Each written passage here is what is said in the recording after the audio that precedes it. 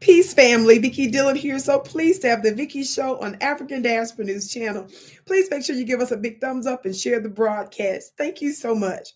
Family, many of you may have heard by now, longtime televangelist and businessman Pat Robertson, who was the brainchild behind CBN, that Christian Broadcasting Network, recently passed away at the age of 93.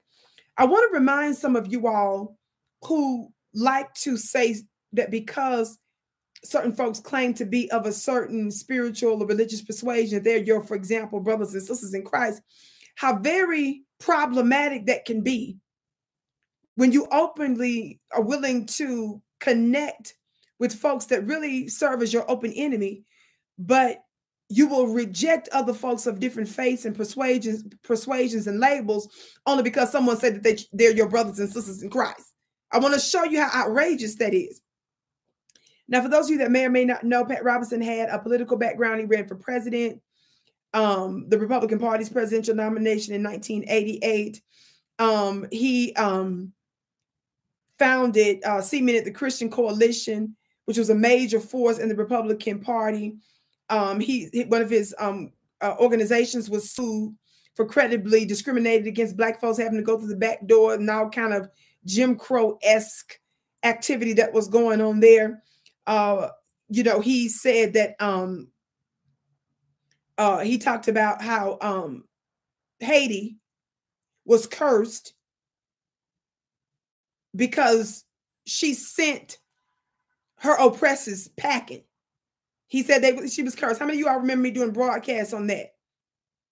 He called publicly, openly, for the assassination family of Libya's Muammar Gaddafi and Venezuela's Hugo Chavez, just to name a couple. In the 1990s, during the Rwandan genocide, I'm sure some of you all will remember that, he appealed to his audience for money to fly relief supplies to Rwanda, right? Refugees, right? But now the Democratic Republic of the Congo, instead of carrying the humanitarian aid planes brought by Robertson's charity, they mostly transported equipment for a diamond mining operation. And you got people out there talking about wishing him well and his family and all that. Baby, we don't deal with that in the open enemy. I want you to look at this clip to remind you of what he said about the family in Haiti. Something happened a long time ago in Haiti, and people might not want to talk about it. They were under the heel of the French, Napoleon III and whatever. And they got together and swore a pact to the devil. They said, we will serve you if you'll get us free from the French. It's a true story.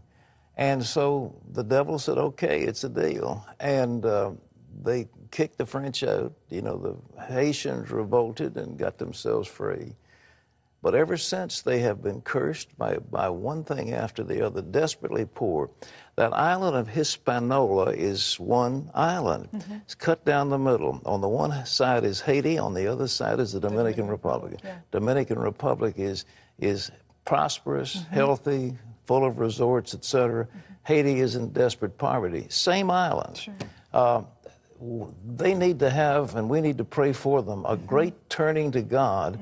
And out of this tragedy, I'm optimistic something good may come. Think about that. I've said this many times before.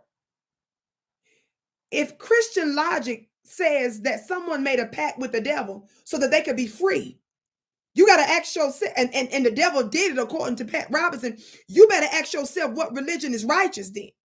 If they got to leave your Lord and Savior Jesus Christ to go over, quote unquote, to the devil to get freedom, then you got to ask yourself what you preaching and teaching. In the mind of your Christian brothers and sisters in Christ, they think it's demonic for you to be free. I'd love to hear what you have to say about that. My name is Vicky Dillon. Be sure to check out my website at clubvicky.com to join my spiritual school today, clubvicky.com. I can't wait to see you again.